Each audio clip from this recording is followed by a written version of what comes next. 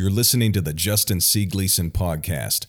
Please consider following, leaving a great review and rating, and supporting by giving on Cash App, PayPal, or Venmo at Justin C. Gleason.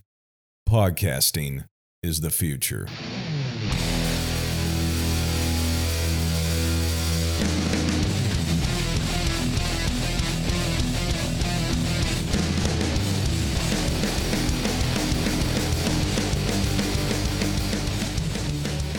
Josh Herring is a preacher, teacher, and the author of the book Fast Forward, available in Kindle and paperback edition on Amazon.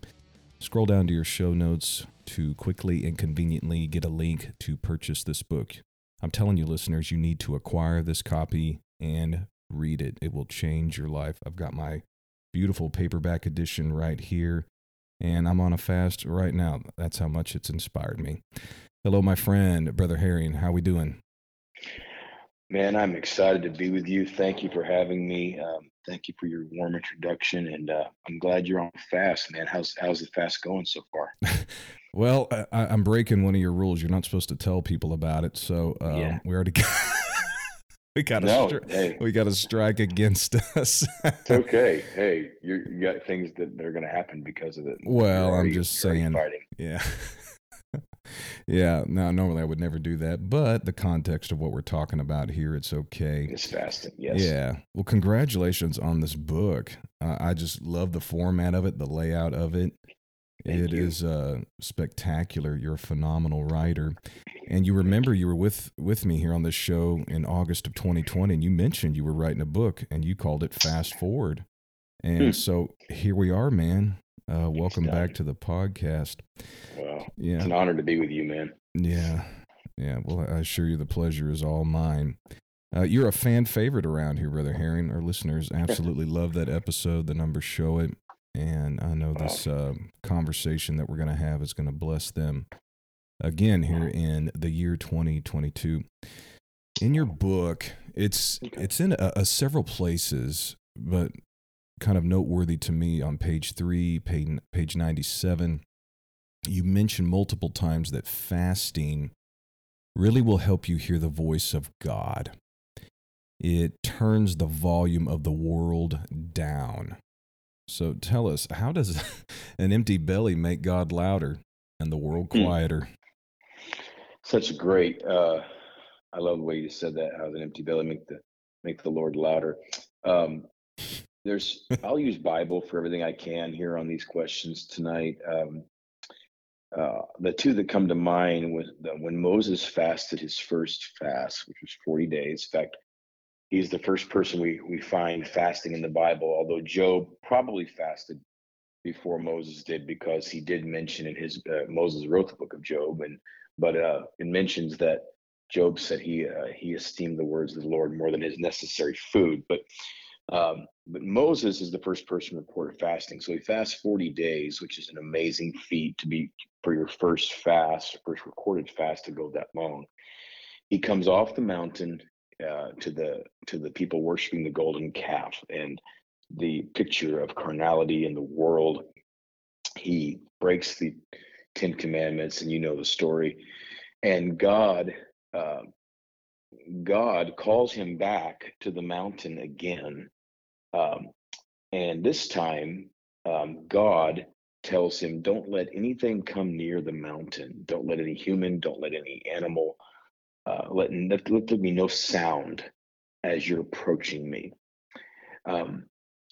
I wonder if Moses got distracted by the sound when he was coming down the mountain of the people the first time, because he got so angry at what he was hearing and what he saw. That he lost out on what he had just achieved. He basically stepped away from everything he had stepped into. And so this time, God makes this very strong declaration. He says, this time when you approach me, I don't want any sound near you. I don't want any human. Don't come near me listening for my voice, distracted by other voices. Because if you really want to hear from me, the greatest way to hear from me is to turn down the volume of everything else around you. So when Moses went on his second fast, he was in utter silence.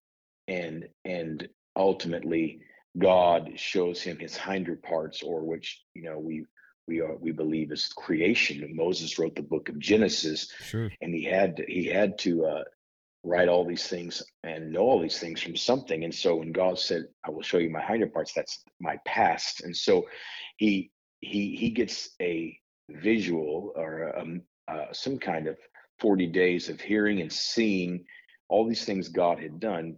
But the first thing God told him was, turn down the volume of the world around you. And that's one that comes to mind. Another one in the Bible, Eli. Now, he doesn't say he had an eating problem, the priest Eli, but it did say he was very heavy.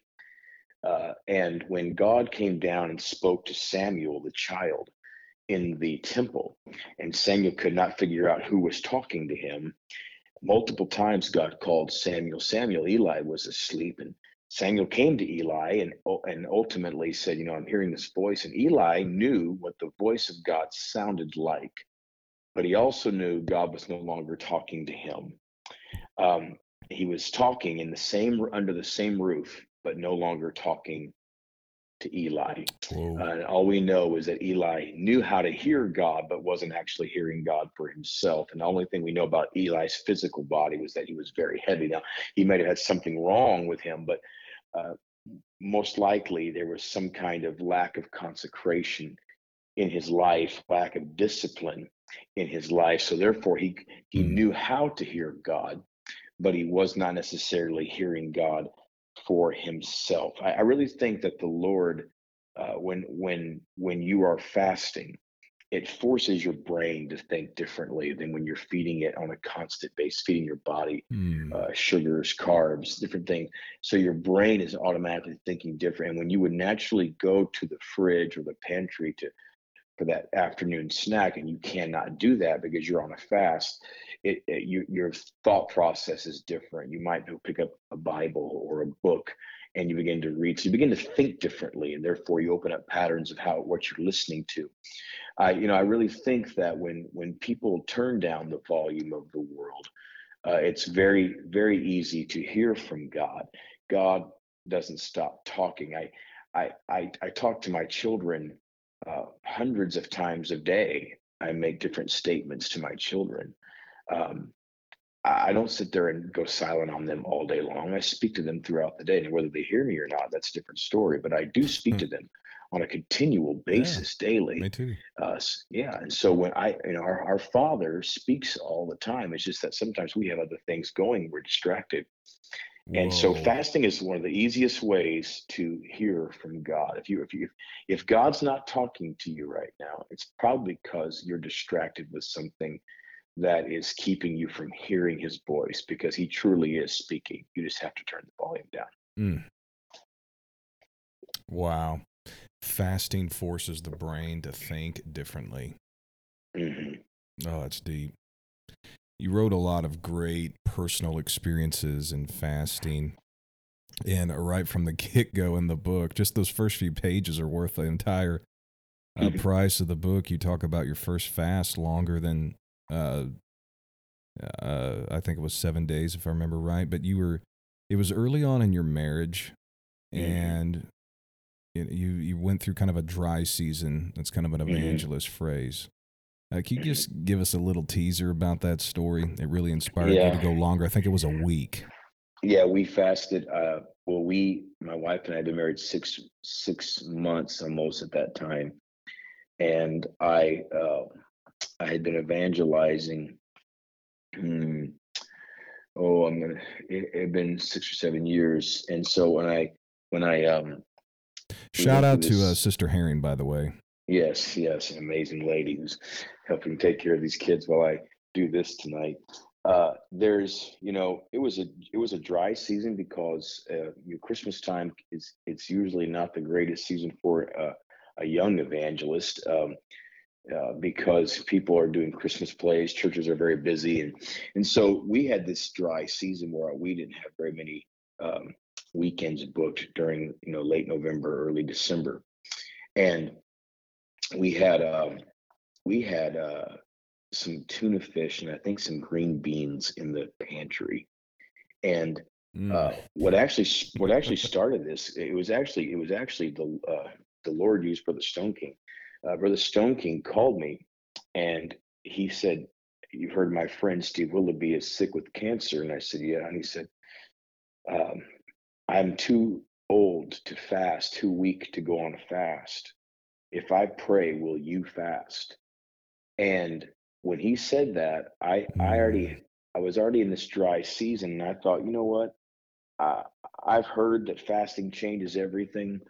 I'm going to just go beyond my limit. I'm going to go, and I went, I believe, 10 days, and and I got all the proof I needed, that fasting works, because on the ninth day, I got a call and my wife and I transitioned to Florida. We got a call from a pastor in Florida who wanted us to come down and start preaching at his church and move down there. And ultimately, in the next 3 years, we saw almost 3,000 people receive the Holy Ghost. And that's just at his church on one Sunday a month services. And there were several, I would say over 2,000 were baptized in Jesus' name. In fact, it was more baptisms at first than Holy Ghost. It was an Sure. interesting ordeal. And so um, that season right there catapulted my life into having faith that God does hear you when you hit the wall and there's nothing you can do. I was out of resources. I had called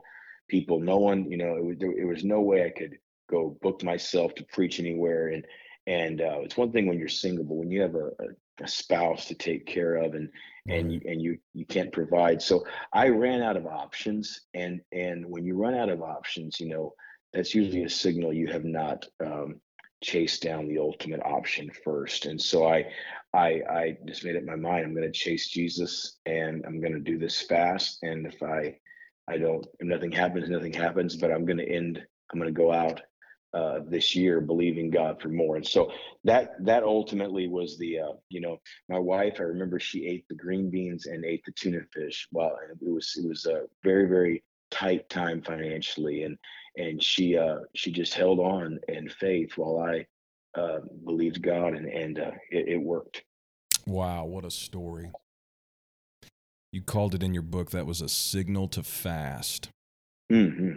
When you looked around, no direction, no resources, what do? Turn to the Lord. Yeah, I feel strongly that when you cannot fix it, and when you have done everything you can do, when you've tried to figure it out, and usually this takes days and weeks and sometimes months, whatever your situation is, usually there's a fast calling you. Um, Jesus said some things only happen by prayer and fasting. This kind goeth not out but by prayer and fasting. And Yes. so there's some things only happen, some breakthroughs only happen when you make up your mind, I'm going to fast. I'm not going to feed my flesh any longer. I'm going to hear God. I'm going to find out what God is doing. Ezra, that reminds me of the book of Ezra when he called the fast at the river Ahava, and he literally called everybody on a fast. And the Bible said he did that so that they could find a way for their families and for their children. They literally was trying to find the pathway, and he called a fast for everyone so that the Lord would lead them on the path that their families were supposed to go on. So you have you have evidence in the Word of God, throughout the Word of God, of people that when they needed an answer. In fact, the greatest fast you'll go on are fasts where you need direction or you need an answer from the Lord, because these things, a lot of times, and this is not going to be very popular, but a lot of times people say, fasting is crucifying the flesh. And I say that it is true. But oftentimes in the Bible, fasting was for a need, a situation. Absolutely. Yeah. And so more than crucifying the flesh, when I talk about going on extended fast, 3-day fast will usually get your flesh in subjection pretty quick. But anytime you get called to a longer fast, there usually is a need involved. That's greater than just your flesh being crucified. Yes. We've got a lot of listeners Okay. that, well, all ages, young and old, but a lot of listeners are 18 to 25 years old, and that's a time in your life when you really you're really needing direction. You know, you're leaving youth, becoming an adult. You've got school on your mind, career on your mind, getting married on your mind. And would you say things like that, a fast could really help somebody get direction on if they're supposed to marry this person or not, if they're supposed to go to this school or not, if they're supposed to take this job or not? 1000%.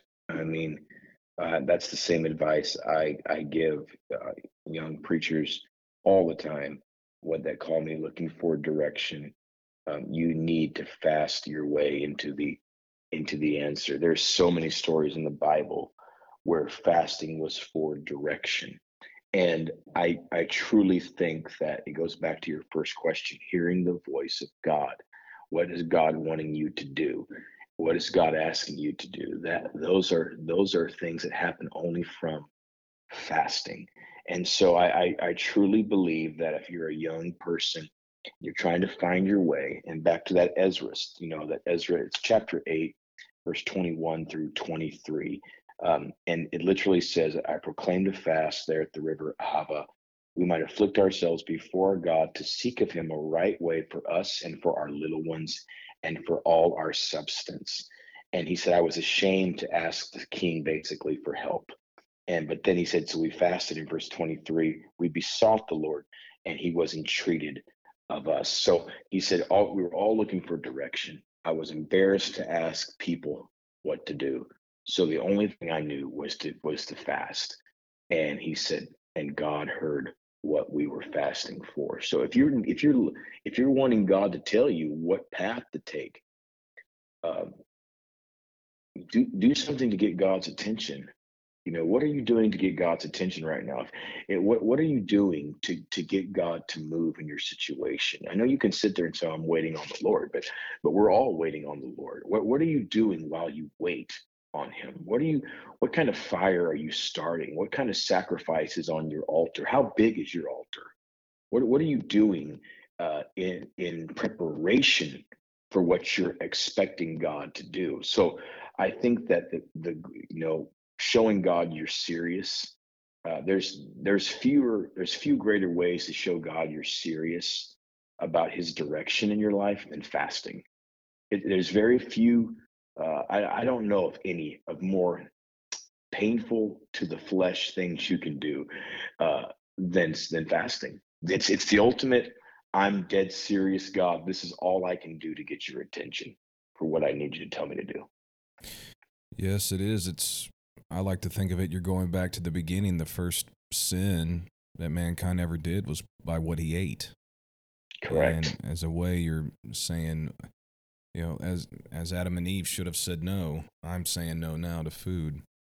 So that's, I think that is profound, because we think of fasting as something that preachers do for direction and evangelists and missionaries do to have revival, but fasting can open the door for the voice of God for some of the key choices that you have to make in your life. Oh, without a doubt. Your education, your marriage, things like that. And then, of course, a man who's middle-aged, our age, wife, kids, where to go with the family, what to do for the family. A fast will force your brain to think differently, to hear the voice of the Lord. Great illustration, by the way. You're always talking to your kids, and they don't always listen.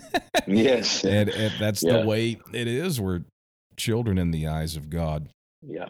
You brought out some really good insight into a lot of Bible passages, but specifically on pages 21 to 23, 27 to 28, you talked about Esau and also the young prophet from Judah.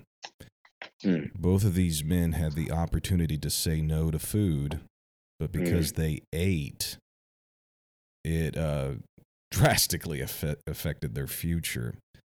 So, and you make the point, don't focus on the current fast, the current situation, but rather focus on what is to come, what is to come after the fast. And I think a lot of us do that nowadays.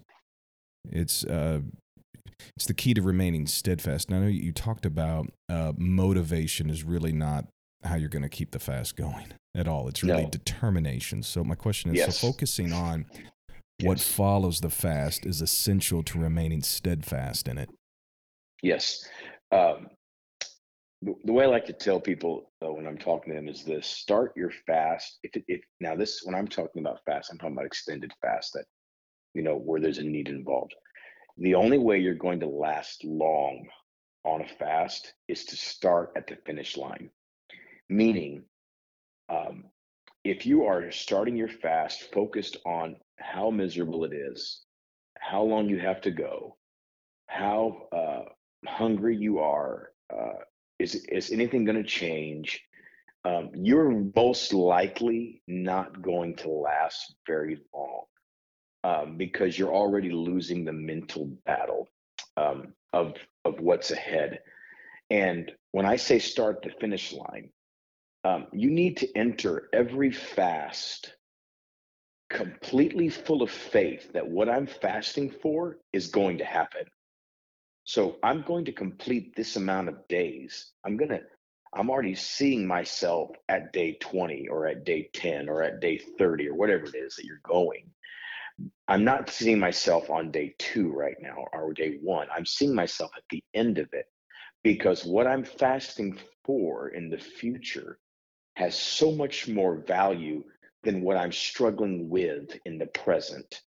It's like, when you think about what you're pursuing, and that's why I tell people, Brother Gleason, you need to have something big enough worth fasting long about. Because if the devil Uh, can pull you off the fast within 24 hours, either you don't believe what you want to believe God can do, or you really aren't putting God to the test. If you can fast for something and get the answer within 2 hours, it's probably not very big. You need to have something that you cannot make happen with your connections, with your finances, with your resources, and yet know it's from God.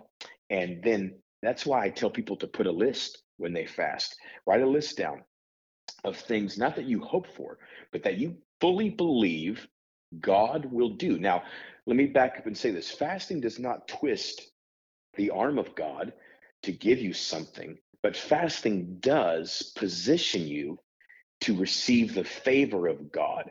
Fasting brings things to you. That's why the book is called Fast Forward. It brings things from your future into your present. Things that maybe you would not be ready enough to receive for 3 or 4 years or 5 years will manifest this year in your life because you complete a fast and you sacrifice. There's something about getting God's attention.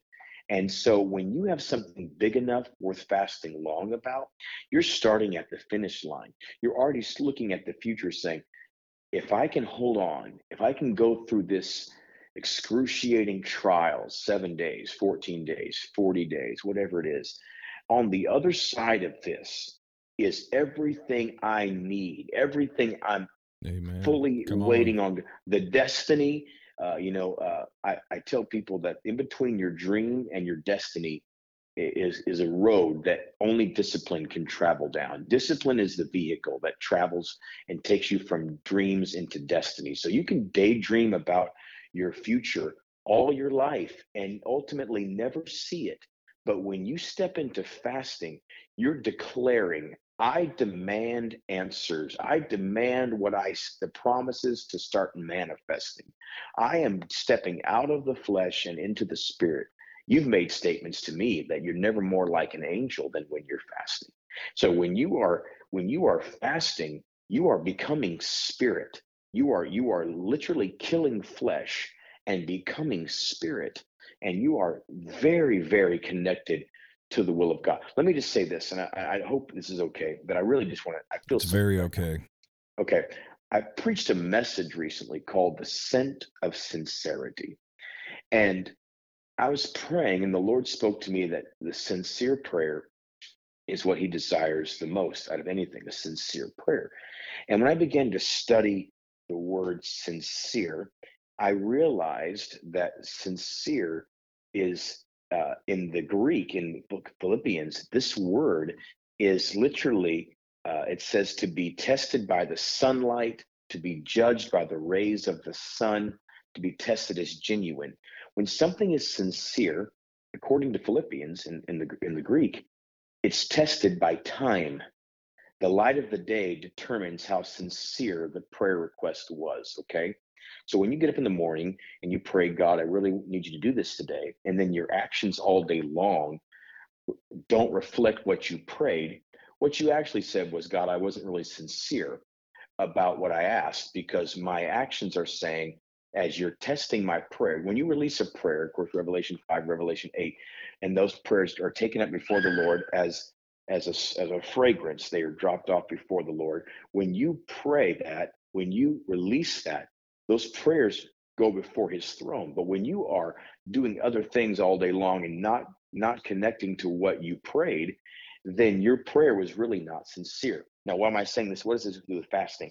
It's very simple. Fasting is like fuel to a fragrance. It's like when someone, it's like you can get on an elevator at a hotel. Someone could have just been on that elevator with some kind of perfume or cologne on. You don't even see that person. They're not on the elevator any longer, but you can smell what they're wearing Yeah. because they were in the room. That's what fasting does to a prayer. When you pray something that's sincere and serious, it's a fragrance that comes before God. But when you fast about what you prayed, the fragrance doesn't leave the room. It stays in his nostrils. It's like you're still there in front of him saying, Lord, I need you to come through in this situation. You've stopped praying. You're doing something else. But because you're fasting, fasting is keeping the fragrance of the prayer alive. And all God, because God not only Good. hears our prayers, he smells our prayers. And so that's why they're literally odors, the Bible calls them, for him. So he smells the motive of what I'm asking for. So if he's continually smelling a sacrifice, it's difficult for him to say no to the request, because the scent of fasting is keeping the request right in front of him. Mm. Oh, that's deep. If Esau It's would deep have stuff. said no to Yes, Jacob's offer, he'd have had the birthright. totally different outcome. Totally Uh, different outcome. if Eve says no to the food, totally different outcome. Mm. It's the first temptation Satan brought to Jesus. Eat. Oh It's just man. something. It's something. The devil knows the power of food, and um, and I really believe Yeah, and you that said when you're fasting, your pizza will be talking to you. Come eat it sure me. does. He said that in the book. That's funny. Oh. And isn't it funny how when you fast, everybody and their brother calls you with some kind of random, "Hey, I'm coming by your house with this box of Krispy Kreme donuts." So it's funny how when you start fasting, food appears out of nowhere. Yes. People bake cookies. It's amazing how people bring stuff to your home. They just want to bless you. In fact, one time I was on a fast and someone said they brought this massive amount of food to our home, and they literally, I forget, I was on day, oh, I don't know, 16 or 17, and they told my wife at the door, the Lord told me to bring this food to your home. And I wanted to laugh, and I thought, the Lord didn't tell you that at Oh all. my The devil told you to do goodness. that. Yes. And so it was interesting. But yeah, it's so interesting how Wow. our choices determine what we're actually going to receive.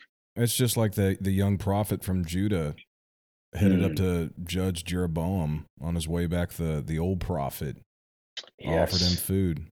He's Yeah. the young prophet said, "Nope." God said, "Don't eat." In fact, Wow. he said an angel told me, and what's so sad about that story is the Lord told the young prophet, "Don't eat," and the old prophet said, "An angel told me you're supposed to eat." And Paul said, "If you preach anything or in any other angel anything, let him be accursed." And the secret that the young prophet missed was that he said, "I've heard from God directly," and the old man said, "I've heard from a messenger of God."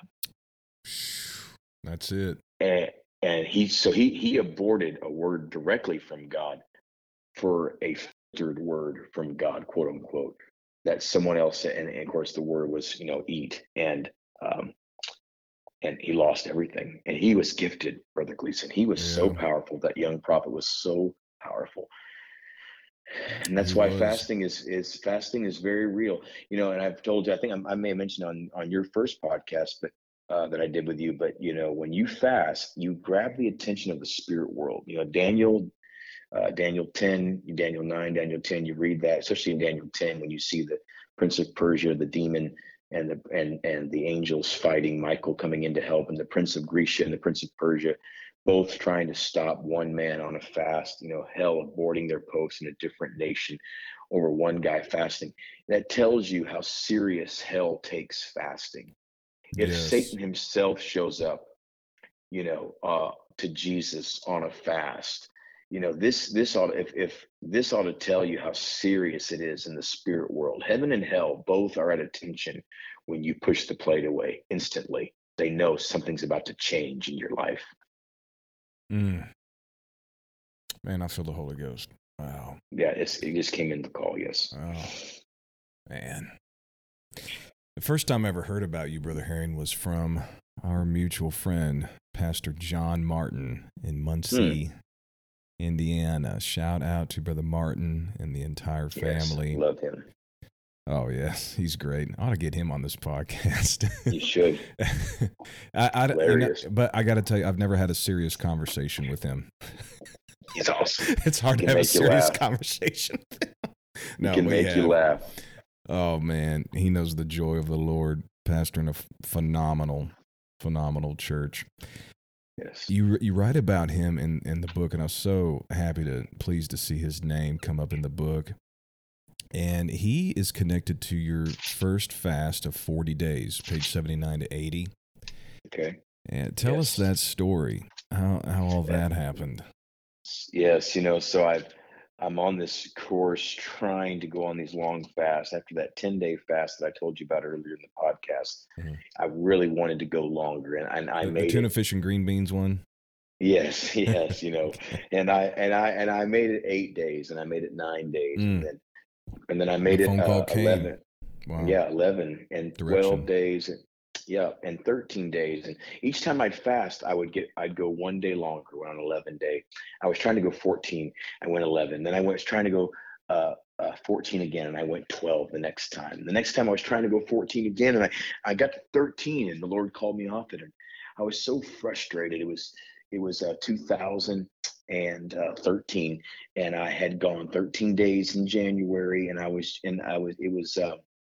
forget when it was, the time of the year, but I do know my wife was pregnant with I can tell you exactly when it was now. It's coming back to me. It was in June, and the Lord was talking to me, and towards the end of June about fasting, and I thought, I'm not going to be able to break beyond this. I've tried so much to do this, and so end of June went by. In July, I'm praying and preaching, and I preached on a Sunday, a couple of services, and I was driving home that night with my wife, and John Martin called, and he said, "Hey, I want to tell you what I preached today." And I said, "Well, what'd you preach today?" And he said, "I preached about Mount Everest." And I said, "That's awesome." He said, "Did you know you can only climb to the top of Everest 3 weeks out of the calendar year?" I said, "What do you mean?" He said, "There's this death zone.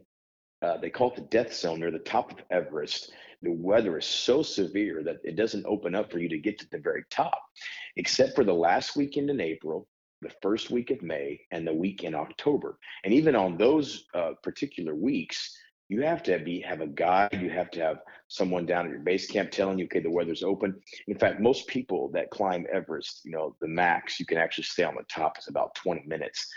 There are dead bodies all over Mount Everest, and if you've never seen any documentaries about it, it'll change your life.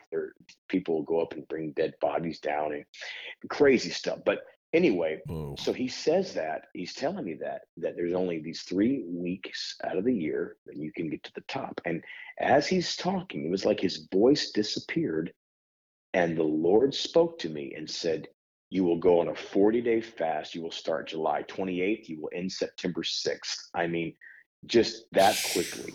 I didn't calculate it. I couldn't have told you that July 28th to September 6th was going to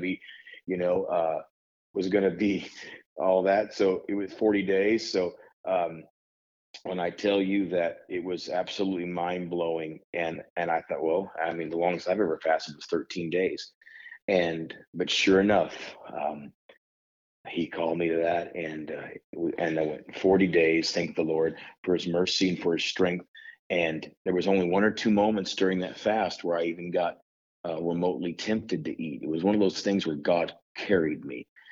He carried me and changed my life from that 40-day fast. He changed my life.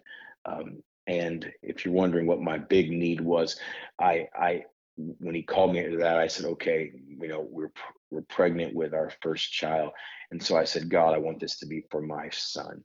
I want this fast to be for his future, for his calling. Uh, I don't want him to fight the things I had to fight, etc.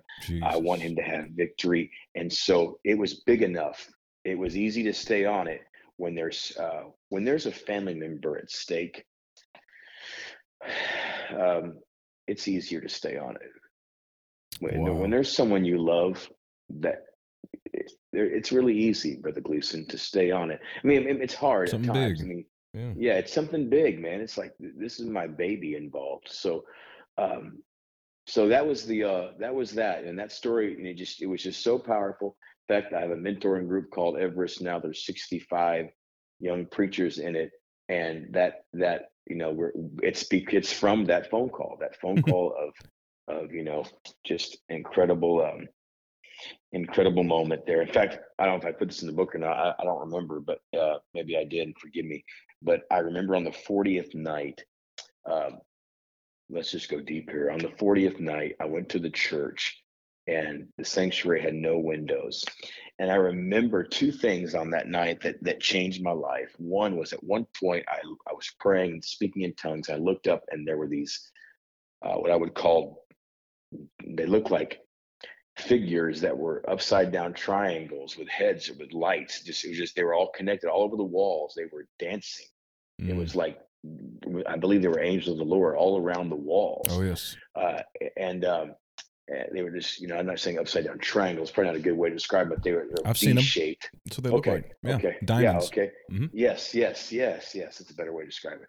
And so that was there. And then what was so crazy about Brother Martin was about 30 minutes before the fast ended. I was about 11:30, and I had started on midnight on the 28th, 29th, whatever it was, 28th, entering the 29th of July. It was 30 minutes from midnight, and I was laying on the floor, and all of a sudden, this strong gift of tongues came through me.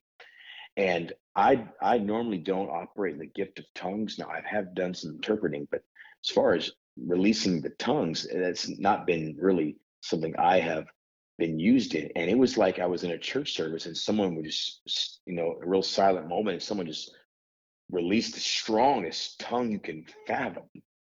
And I remember laying there after the tongues came through me, and I thought, well, God, uh, what's the interpretation? And I heard my phone ding, and I thought, well, I'm not looking at that right now. I'm very connected, and it dinged again to remind me. And it was a picture that John Martin sent of someone on the top of Everest, and he said, the Lord said, this is where you are right now. You've made Mm. it. And out of nowhere, I mean, you could just feel a witness of the Holy Ghost. It was just like the Lord was letting you know, I see it. I'm with you, and I've carried you here. And so, I just want to encourage someone listening right now. When God calls you, He will carry you on these things. You just keep having faith. You keep focusing on what's ahead of you, what's coming after the fast, because God's going to carry you through the fast. Yes, he will. Mm.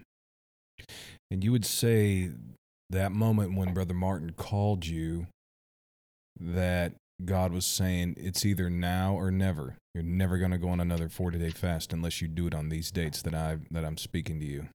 Yeah, he opened the door right then, and he basically said, "This is, if you don't go now, you're never going to go." So I've asked him since then, because I did obey you, will you let me go again? And so because he really, it was that strongly. There was such an authority that came, that if you don't take advantage of this moment, um, you will. you will miss out, and so that's why the voice of the world is so strong, and must be put to silence when you're pursuing something this big. And I was going to say this earlier, on your first question, but I'm going to say it now. My pastor showed me this, that in the book of Ezekiel, there's four major sins, uh, from Sodom and Gomorrah that's mentioned in the book of Ezekiel, and those sins were, and it's I'll find the text here, but the sins in these two verses are, they were full of pride, they had fullness of bread, which means overeating in the Hebrew. Mm-hmm. They were at ease, they were lazy, and they did not care for the poor and needy. But the one that I want to focus on is that they had fullness of bread. We think of Sodom and Gomorrah as all these wicked, sensual, sick spirits, and that was true.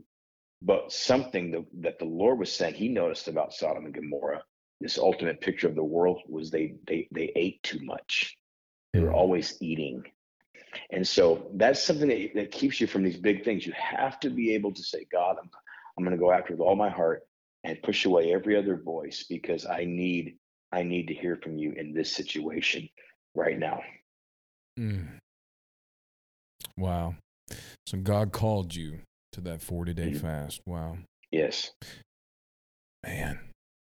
Yeah, it catches the attention of God, and Bishop Kinsey is onto it right there. That It's passage. Ezekiel 16. Yeah, it's Ezekiel 16.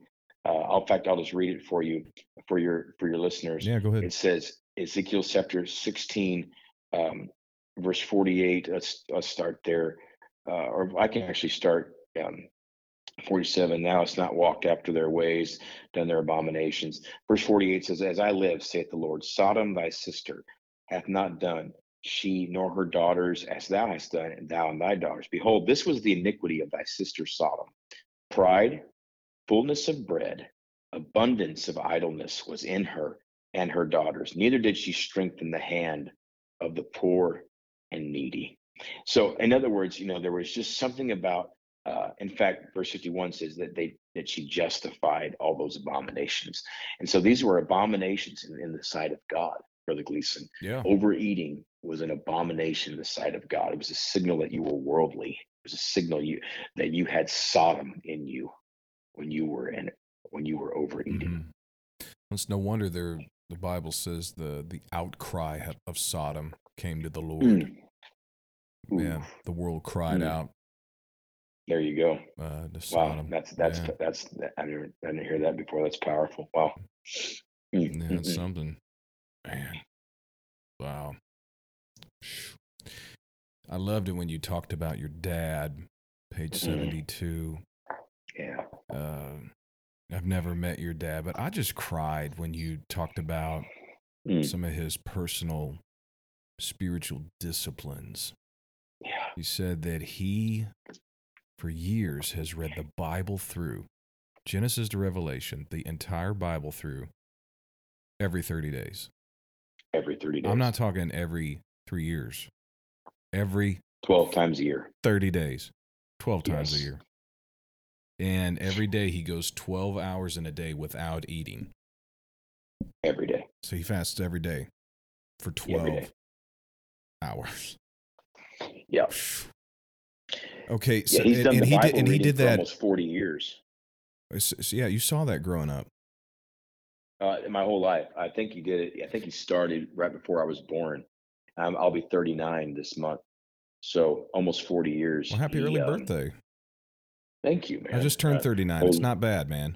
Okay, we're holding on. You're going to be in great company. Hold on to this one. There you go. Well, all right. Yeah. Go ahead. Yeah. Well, my question is: so you're 7, 8, 9 years old, and you seeing your dad just devouring the Word of God and fasting every day. What do they call that now? Intermittent fasting. That's a word for it. The 12-hour thing. So he was fasting. Doing it. He was doing it before it got popular nowadays. Oh yeah. How did that impact you as a kid and teenager? Well, especially the Bible reading. It's about 40 chapters a day, I think he reads. And and when the most powerful thing, well, there's so many things, but it was seeing him on days where we were very busy or he had to preach multiple times, and seeing him staying up at night to get the chapters read.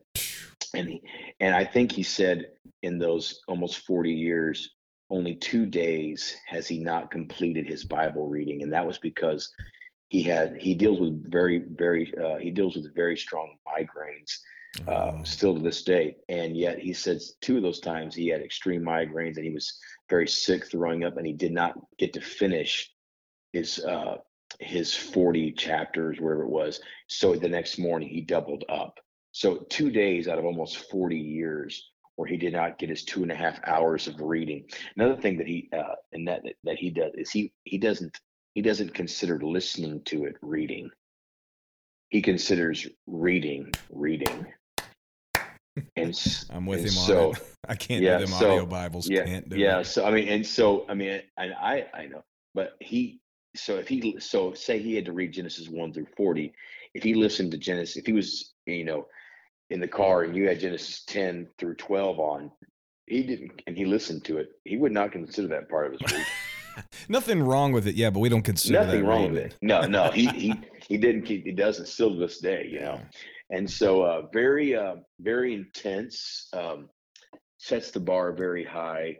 Never condemning. Never tries to put it on anybody else. Never tries to. Of course.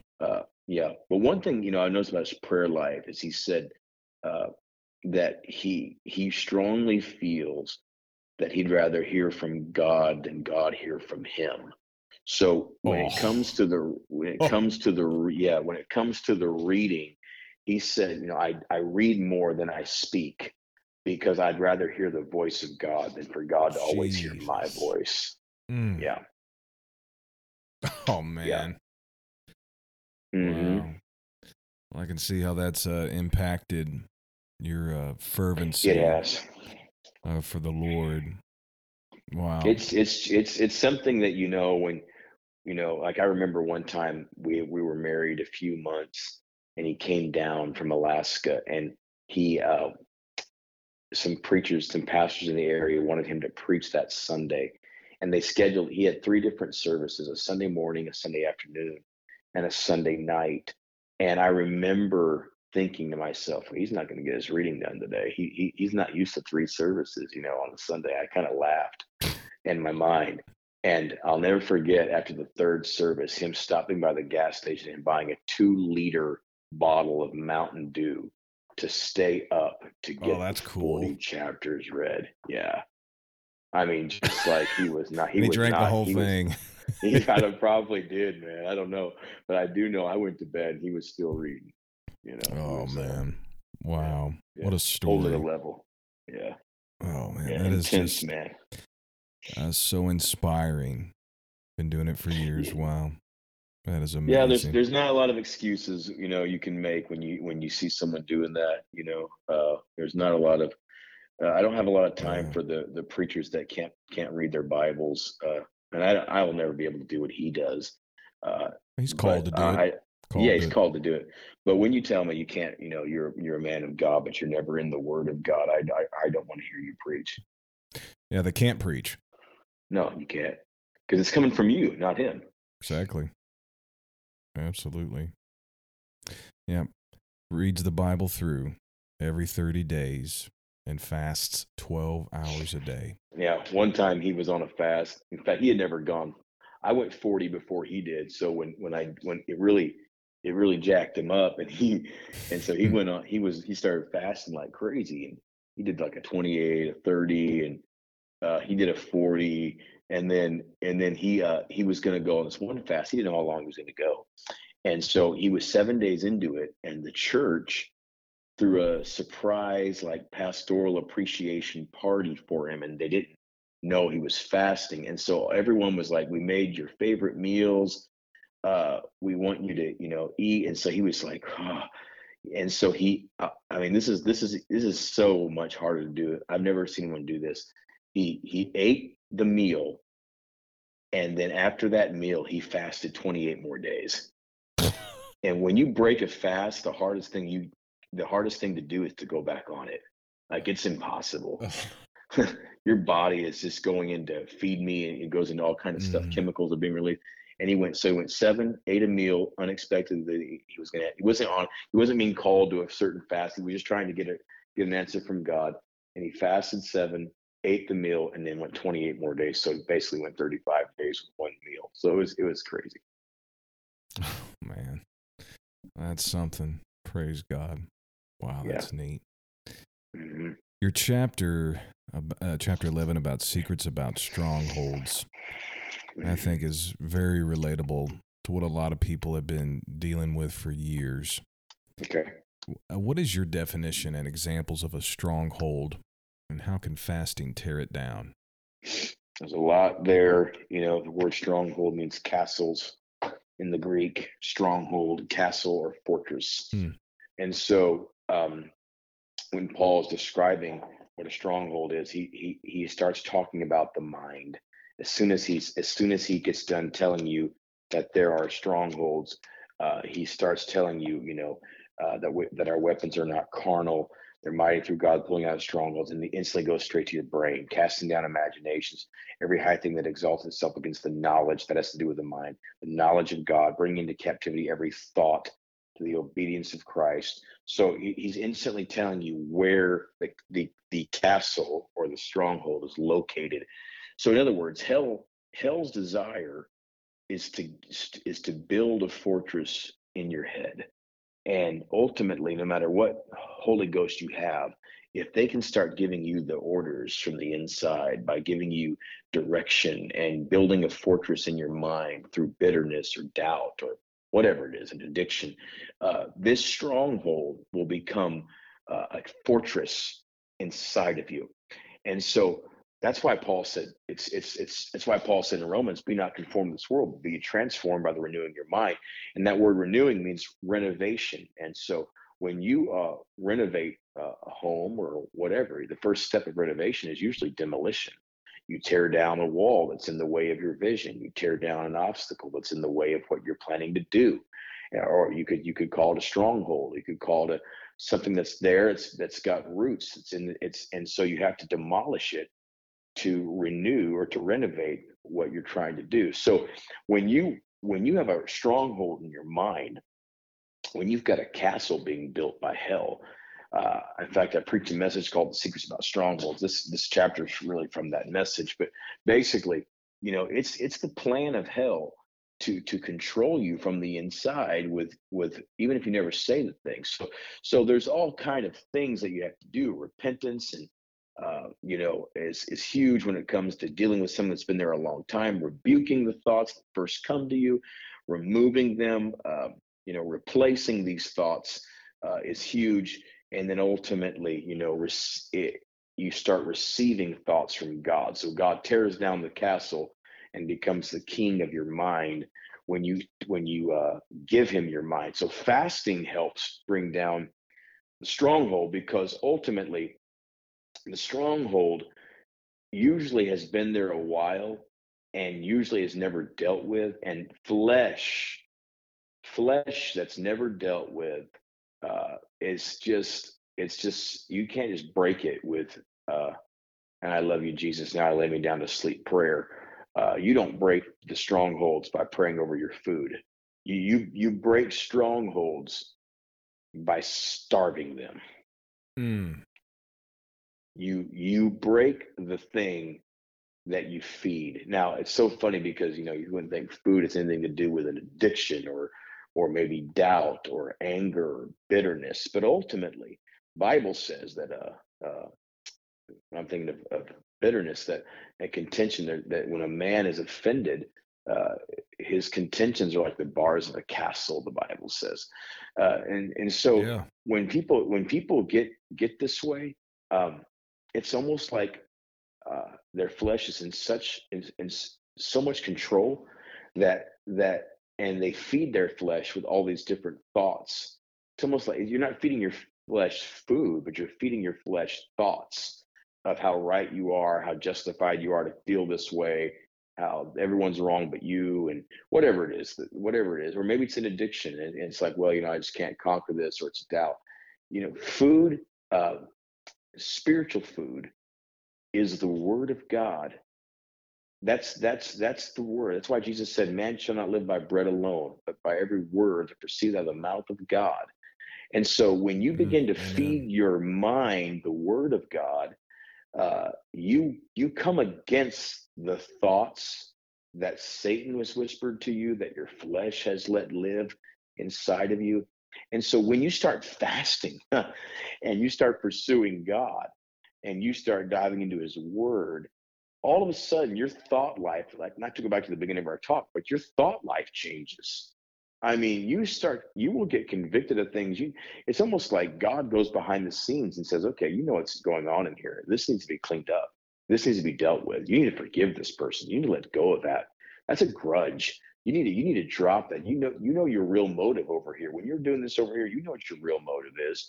And those are things those are the words of God that only come when you have put something on your from your flesh on the altar. So the greatest way to do that is to fast. And when you start to get down to the crevices of your life and the issues in your heart, it's amazing how fasting will bring those issues to the altar and will kill them. Fasting will kill those things that are absolutely uh, living in you that no one knows about, but yet you know about, and Jesus. God knows about, and Satan knows about them. And so when you start fasting about it, yeah, I read a book. I forget who wrote. I want to say it was Dr. Franklin Hall, who wrote several books on fasting in the 1940s. But he said something. He said someone said they couldn't fast because they got angry when they fasted. They would lose their temper. And he said the fasting's not making you angry. The fasting's exposing the anger that's living inside of you. That's the truth. Fasting exposes what's hidden in your spirit, not to others, but to you. And you'll be so convicted. Oh my goodness, that road rage, that whatever that is, that struggle, that's living in you. And fasting brings it to the surface. And so it forces it to be dealt with. It forces the renovation, the transformation of your mind. And so I really think that if you really have any kind of, if it's doubt, fear, anxiety, depression, anger, lust, whatever it is, fast about it. I mean, you might not like how you feel the first couple of days. It's going to rear its ugly head. It's going to frustrate you. It's going to show up, fasting just makes things show up. But if you just keep fasting, you will weaken that thing. But the Stone King always said fasting weakens the devil. And so when stuff's coming to you from the devil and building that fortress, and you start fasting, you're tearing brick by brick. When I say brick by brick, thought by thought, uh, layer by layer, stronghold by stronghold, things that have had access to you that you've firmly not let go of for years start weakening. And then ultimately, you're a different person when you're done fasting. Mm. And a fast may just be the very thing that could heal people with mental struggles.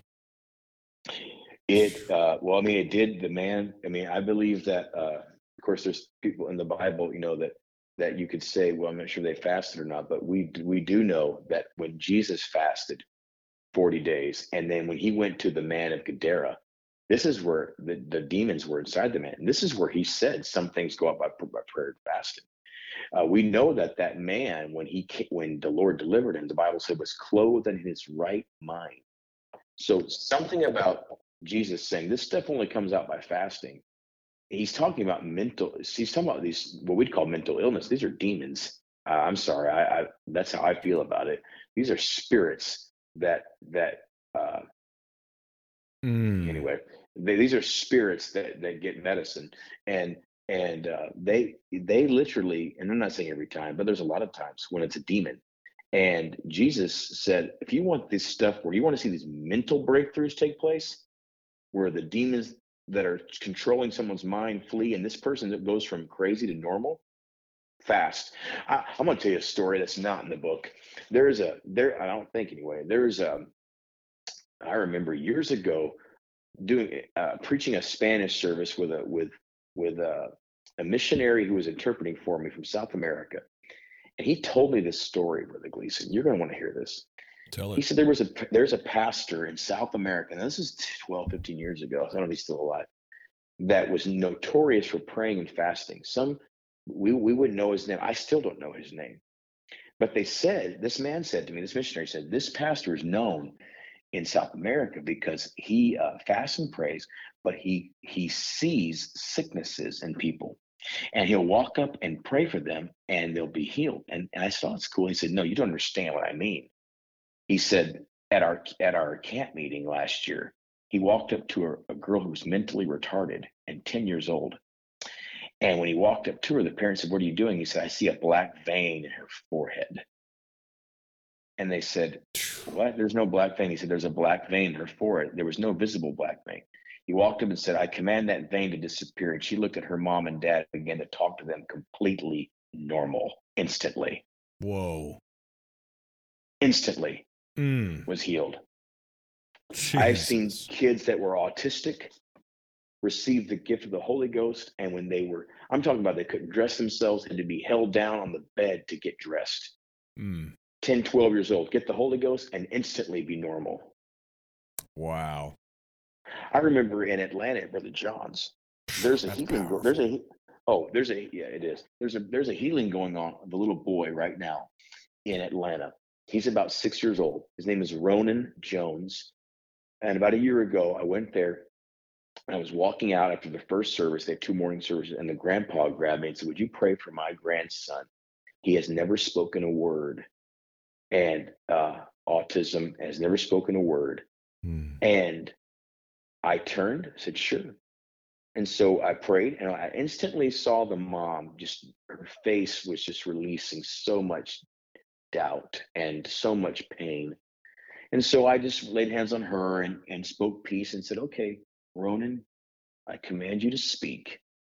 And Lord, open this young man's mouth, and every spirit holding him back, remove it. He just looked at me, nothing happened. The next day, they sent me the video.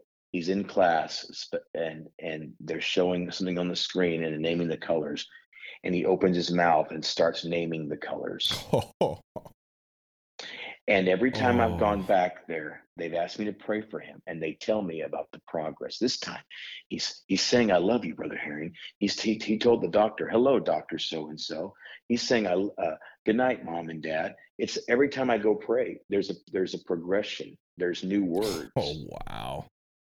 Yes, and so I believe. Glory to God. Yes, and the Lord. I mean, only God can do this. I remember, Brother Gleason, a story. I hope I'm not boring you guys with this. There's just stuff's coming to me, but absolutely I remember one time. This is okay. Intriguing. You just tell me Powerful. when I need to move on. Tell it. Okay. I remember being in Florida, and I remember a service of Sunday night, and a man walked in, and I had never seen him at this church before. I preached lots of times. Probably mid-40s. He had 2 earrings in his left ear. He was, I want to say he was Hispanic. He was on the front row. He was deaf. And the girl was doing sign language for him the entire service. At the end of the service, we were praying for miracles, and I went over and I laid my hands on him, prayed, nothing happened. I walked away and was trying to pray for others, and the Lord said, go back. So I went back, and I put my fingers in his ears this time and said, Lord, open these ears, and nothing happened. Walked away. The Lord said, go back. And I said, okay, well, I've gone twice, God, and you've done nothing. So I went back and I prayed again, Lord, heal him and open these ears. Nothing happened. And I walked away, and when I walked away, God said, it's a spirit. He said, you're praying for him to be healed when it's a demon. He needs to be delivered. And I thought, wait a second. I remember when one time in the Bible, there was a deaf person, and Jesus said, come out, thou dumb and deaf spirit. Yes. And so now sometimes it's physical, but sometimes it's spiritual. Yeah, demons can do that stuff. Yes. And so I thought, well, let's just see. So I turned and I said, come out, thou deaf spirit.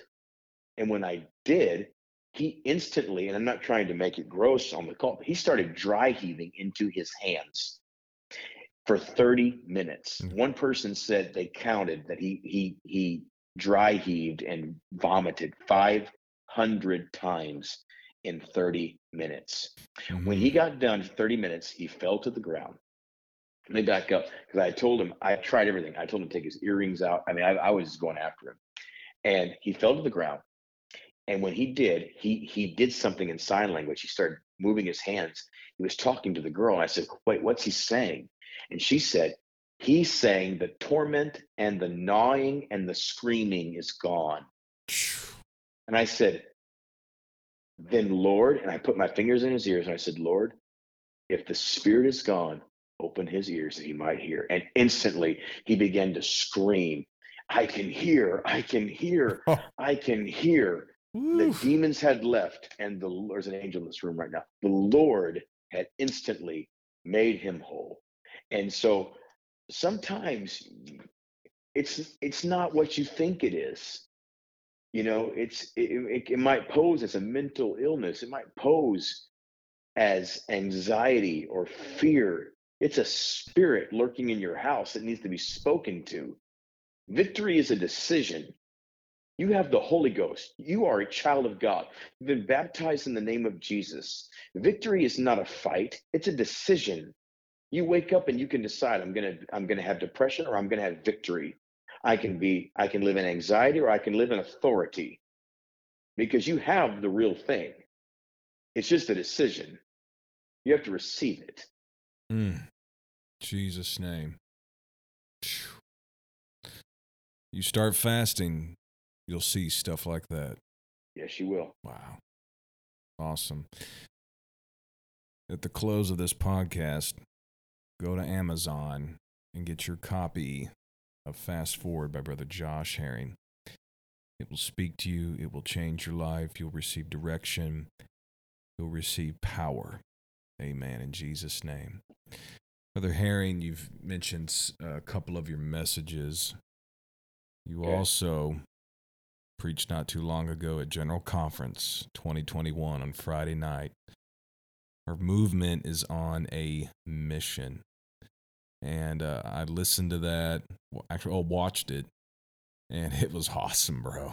What a word. Man, you're kind. I would have loved to have been there, but as you know, we had a baby. We had a baby that,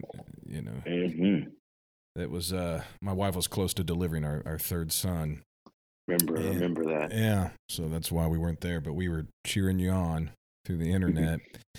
A phenomenal message. Would you mind telling us about your preaching General Conference is, I can only imagine. I've heard my dad talk about it, but tell us about your experience leading up to the service and what was it like preaching it and what followed? Okay.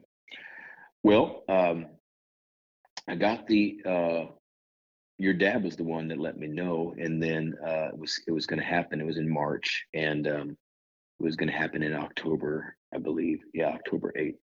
And so I instantly had several months to, be nervous and stress and all these things. And so a few months had gone by, and I had not heard from the Lord. And I had people tell me, well, it's going to be one of your messages that you preach. You're going to preach and walk off the platform, and you're going to know this is it. I had people tell me, the day before you get there, the Lord will drop it in your spirit, and I wanted to hear from God, so I just did what I know to do. I went on a fast, and I wasn't a long fast. It was like 7 days, but on the sixth night, the Lord began to tell me all these what to preach, and he began to just reveal all these things in the book of Nehemiah to me, and he told me the one thing he said was, "Do not preach this before General Conference." I don't know if I'll ever preach it again. I don't think I will. I mean, I might use points in the message in other messages, but I won't probably ever preach that message ever again. It was a one-time deal. I mean, unless God changes it somehow, but it was on a fast that he gave it to me. It was very clear. I wept for hours. Now, so I knew I had the word. Then came the attacks. My body started having. I started having chest pains. I started having something go wrong one day. My body was aching. And I had this weightlifting injury where I didn't know what was wrong, but every time I turned my head left, uh, I had this what I call like a lightning trimmer go across the front of my head on the right side above my Ooh. eye, like a lightning strike. And it had been going on for a couple of months. It started off with 3 or 4 times a day, then it was about 10 times a day. Then it got up to about 150 to 200 times a day, to the point where if I turned my head left at all, there was a lightning strike going across my face, across my forehead, and then my chest was hurting. And so it was so severe one day that I thought, something's wrong. I need to have this thing checked out. Maybe I've got a herniated disc. And so I went to a chiropractor. They couldn't figure it out. They said, we don't know what it is. And I said, okay. So anyway, I started having, it started getting so bad, I ignored the chest pain. I started having this just absolute ridiculous struggle to even barely. It got to the point, Brother Gleason, where if I turned my eyes left, if I looked left without even moving my head, I was Oh, having these, and I was getting a little nervous. So we had this urgent care hospital clinic down the road. It's actually a hospital, and so I told my wife that I don't do this kind of stuff, but I'm gonna go because I think I got something wrong here. I can't even turn my eyes left. So I went in, and the first thing they did, if they checked my pulse and my heart rate, was they said, "Do you have a living will?" And I said, "Why?" They said, "If you don't, fill it out immediately. Your blood pressure is way above stroke level, oh, um, and we're not letting you go anywhere. We could care less about your lightning strikes in your head. Something's wrong with your heart." And so they began to do test after test after test, 7 hours worth of tests. And I mean, it was every kind of test. I know for a fact that I got the bill for all of them, and they just Jesus. tested me. They tested well, so they didn't give me any answer. They went to another test, another test. Well, finally, the doctor came in, and I was sitting there like, my pulse rate would not go down. It would stay at 110, like you were walking briskly or maybe a slight jog. But I was laying still. I'd been laying still for hours, 7 hours. It was so high. And the doctor said to me, "Can I ask you what you do?" And I said, "Yes, ma'am, I'm a preacher." She said, "Well, that makes sense because this is a spiritual attack. There's nothing wrong with your heart." Now, a doctor at a hospital, Brother Mm. Gleason. And I said, What? "What?" And she said to me, and this is what just my jaw hit the floor. She said to me, "This reminds me of a preacher who fell over dead in Australia, and he was dead for 45 minutes. His name was Stone King. Have you heard of him?" Mm. I didn't know what to say. I just looked at her. I said, "He just texted me 20 minutes ago." She said, "No, this man, it's a YouTube." I said, "Yes, his name is Lee Stone King." She didn't know what to do, and so she walked out of the room. Instantly, someone came back in and said, "We're getting ready to release you. There's something wrong with your heart." My pulse rate went down instantly.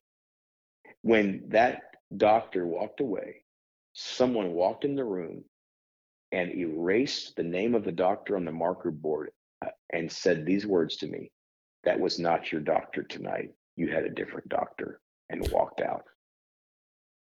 That's Whoa. all they said. I I can't tell you if it was an angel of the Lord. Your dad believes it was an angel of the Lord. I believe it was an angel of the Lord. It was Had to be. just it was too real. She knew the details about the Stone King. She was letting me know you're going to be okay. And I knew it was connected when I walked out of that hospital. I knew it was connected to General Conference. I knew it was an attack for what God was going to release. So when that night Mm. came, I fully believed that heaven had spoken to me. God had given me his word, and hell had attacked me. And you had spoken to me such clear words of you gave me so much insight of what was going to happen in the conference. The Lord gave you such clarity. Mm. I had peace because I had heard from God. I had fought the devil, and I had heard from a prophet. and I knew that God's will was going to be done. And bro, the Lord, He did it. It was awesome. He moved in a mighty way. It was fun. It was fun. I'm Praise glad the it's over. Lord. Wow. And you had to pay quite a price for it. Yeah. Yeah. And Oh, by the way, let me just back up. When I left there, I've had one or two of those little trimmers, but it was nothing to, I don't know, those instantly stopped. I mean, 150 to 200 a day, instantly gone. Jesus' name. Wow. Yeah, spiritual. Mm-hmm. A lot of people don't realize what us men of God have to go through. No, You're not supposed no, to. But no. thank you for being so transparent about that. Even mentioning that you were nervous about it. People think we don't get nervous. Oh, we still get nervous. Oh yeah, we're human. we get nervous. We worry about what's going to go wrong, and then sometimes we suffer. Yeah. So much, but the Lord helps us. So that's why you got to pray for your pastors and your evangelists. Amen. Fast for them. Amen. Man. Earlier and we were talking, you mentioned Brother Stone King, Brother Willoughby. Ever since you said those names, I got real melancholy thinking about them. Yeah. So have you talked to Brother Stone King recently? I have not spoken to him in the last couple months. He did try to. I think he accidentally called me the other day because it rang. It was a FaceTime call, and he's never FaceTime me, and it rang for like 3 seconds and then stopped. And so I was with the kids, and I thought, I mean, he never called back. So I should probably call, but I have not spoken in the last couple months. No, it's been a crazy season. Yeah, I've gotten a few texts from him on the text thread. He seems to be doing well and very happy. As far as I know, awesome. he's stayed put.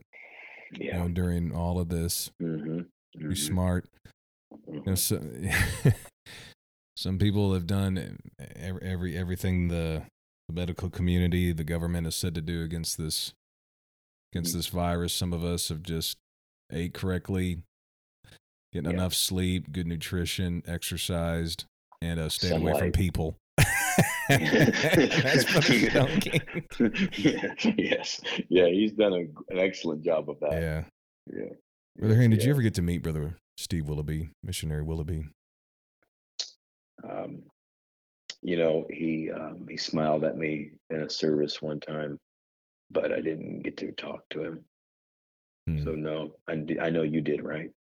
He came through Kansas City a couple times. He was the real deal. One of the best. Oh, my word. One of the best. What a man of God. Oh man, if not to give him a plug, but there's a message on YouTube called Early Morning Prayer. It's like 7 or 8 clips of him. It's at CLC in Stockton, and he's just talking about when he wasn't a morning guy, and God told him to meet him 40 days in a row before sunrise. And it's in like 10-minute clips. There's like 7 of them. It's called Early Morning Prayer, Steve Willoughby. It's I've watched it so many times. It's one of the greatest. It's one of the greatest.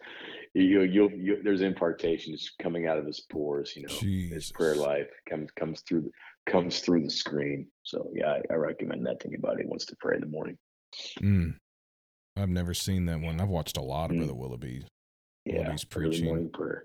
Yeah, I'm going to check awesome. that out. Mm-hmm. Awesome. Again, Brother Harry, congratulations on the book. Thank Last you. question. I mean, this book's phenomenal. It's a great read. You're a phenomenal writer, and I never thought anybody could make fasting so intriguing. And let me tell you, this is the first fasting book I've ever read. I've listened to a lot of great preaching about fasting. Never read a book like specifically for fasting. Right, fasting. So I get the feeling this is not going to be your only book. You've already got your mind on writing some other things. Do you have any ideas on what we can expect from you as an author in the future? Thank you. Your words are so kind, man. My next book is, Lord willing, going to be a book on prayer patterns. I want to. I'm not sure what I'll title it. Maybe prayer patterns or something in the prayer closet. But I want to dive into all the different types of praying you can do for the different seasons that you're in. Prayers that get answers, prayers that build your relationship. I go through seasons where it's different types of praying, but that's something that I want to write. I want to write a book about praying, uh, to motivate, to inspire, uh, to help people that can't seem to get their prayer life going, that relationship with God. I want to help people work on that and develop that, and then Hmm. and then ultimately, I've there's people in the Bible that we all preachers love to preach about, and people that seem to connect, and I seem to connect with different people in the Bible, but I'd love to write a book about discipline and Joseph and just the life of Ah, how to get your dreams unlocked, how to go from dreaming into your destiny, and the pathway of you know of, of getting your dreams on the table with God, and to where they actually manifest, and it's not just some pie in the sky idea, but you're actually living uh, what you once dreamed. And so there's I've got several chapters ready for both. I just have to have the time, to get this going. But those are the two. Uh, I strongly recommend to people. I told someone this today. Guys like you, Brother Gleason, you're so gifted, and this podcast is just proof. Beyond your natural anointing as a prophet, but people like you and others that I've talked to that are very gifted. I strongly encourage you to pray about writing something, because hmm. I write in a prayer journal every morning, and someone asked me today, why do you do that? And I said, it's for my kids. And they said, what do you mean? I said, in fact, in the beginning of my prayer journals, I write a note to my kids. It's for when I'm gone. It's, in fact, the last words are, I'll see you in heaven. Hmm. And it's patterns of prayer. It's different seasons of my prayer life where you can see I'm doing this prayer, this certain type of prayer for these certain amount of days, and then you see it shift, and you see it on the pages. You see the shifting of the way I pray on the pages, and even if you don't write a book, just writing in a journal is so healthy for you. Write down the Amen. verses that jump off the pages of the Bible to you. Even if you type them in your phone, you don't have to write them in a journal. I physically write them with a pen in a journal, but you can type them on your computer or your phone. But get into the habit of writing, journaling. That's probably what led me to writing this book, was journaling prayers. And so I just strongly encourage people that uh, you know and you are just one, but you're so many things, so much insight in the spirit world. If you wrote a book on on just the spirit world, and just the things, the types, the shadows, the signals, the different things, what things mean. I mean, I wouldn't just buy it and read it. I would be promoting it everywhere, because it's so needed right now. You're an expert on the subject, and so you've lived it. You've so my thought is this: when God let me fast, uh, all those long fasts, and it's still not done. More is coming here pretty soon. Um, my desire is that, this needs to get contagious, and I shouldn't use that word in today's world, but this needs to spread. We need people to start doing this. We don't need a few people that know the power of it. We need this to go across the world, and let people see what God can do in their personal lives. It's a weapon. It's a weapon. It's wisdom. I mean, the book may not be wisdom, but it's just having insight to how to fight the enemy. So if you, for instance, wrote a book on spiritual warfare, I mean, it would change thousands and thousands of people's lives, man. And so I just encourage you. I encourage others that consider writing. We want to hear it. And so, man, please put it on some pages so we can see it. And this, I'll tell you, your book did inspire me to write. I appreciate all the kind words. You and I, this recording's just only a little small glimpse of some of the great Yeah, conversations you and I have had. yeah. And I tell you, if COVID did anything for me, it kind of got me out of my shell a little bit to start Mm. talking about my experiences and things that I've seen and known. And yeah, Wow. man, I do want to write books. I'm looking over here. I've got my journal right now, and it's something I write to my kids and my wife. And I write a lot to people that are so dear to me, and write down what I'm thinking and feeling, and it is very healthy. Yeah, I do want to write a book. I sure do. Wow. There's something about seeing the notes. I have, and I've shared these with you. But, I have some of Billy Cole's notes, handwritten messages he preached. When you have those notes, it's like there's something that's it's just a treasure. It's still alive. You read the Word of God every day.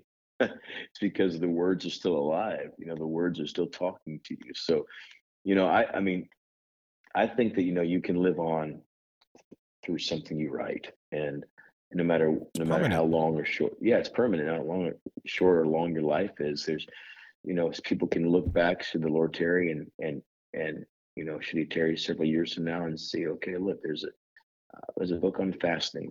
Who this guy was. When I started reading these books on fasting, this guy that wrote all these books in the 40s, he's dead now. I mean, he wrote several different little books that you can't just find, look for them. And it's like, wow, this guy was doing these hardcore water only. There was one lady in one of his books. I mean, it's like she was like 70 something years old. She fasted 83 days with water, 83 days in a row with water, and she drank a sip of tomato soup or tomato juice, and she spit it out because she thought she was breaking the fast. Goodness. And she was it was just like stories of like these people that lived in the 30s and 40s, and you're like, and then all these little testimonials of all these people that fasted. I mean, just intense, man. Intense working, crazy jobs and yet doing it. So we can do it, man. And it's just awesome that someone wrote it down and let us have access to it. So praise God. Yeah. Amen. Wow. Brother Herring, to close us out, would you please pray over the listeners, that God would move upon them, speak to them, inspire them to fast? By the authority of the Word of God and the power of the name of the Lord Jesus, I release the spirit of fasting across these airwaves right now. For every person that you're calling, every person that needs an answer, every person that needs a miracle, every person that needs direction, every person has a situation that they cannot solve on their own with their connections, their resources, their intelligence, their ability, their finances. I speak right now, fast and fall upon them. Give them a date when to start. Give them amount of time. Let them go to their pastor and get the fast covered by their shepherd. And I pray in the name of the Lord Jesus Christ, I thank you for answered prayers. I thank you for years of rewards that are coming. For I know the one thing about long fast, God, and that is you give years of rewards when lengthy fasting. Let the rewards begin. Let the answered prayers begin. Let the tide shift and let the season change. And I pray for those that are in despair and depression and in the darkness to fast their way out of the cave and to see that you're not through with them and you're not done with them. Let the light begin to shine in 2022. Let answers begin to come. I speak life in Jesus' name to every listener. It's time. It's time to launch the fast in Jesus' name. In Jesus' name, amen. It's done. Ladies and gentlemen, Josh Herring.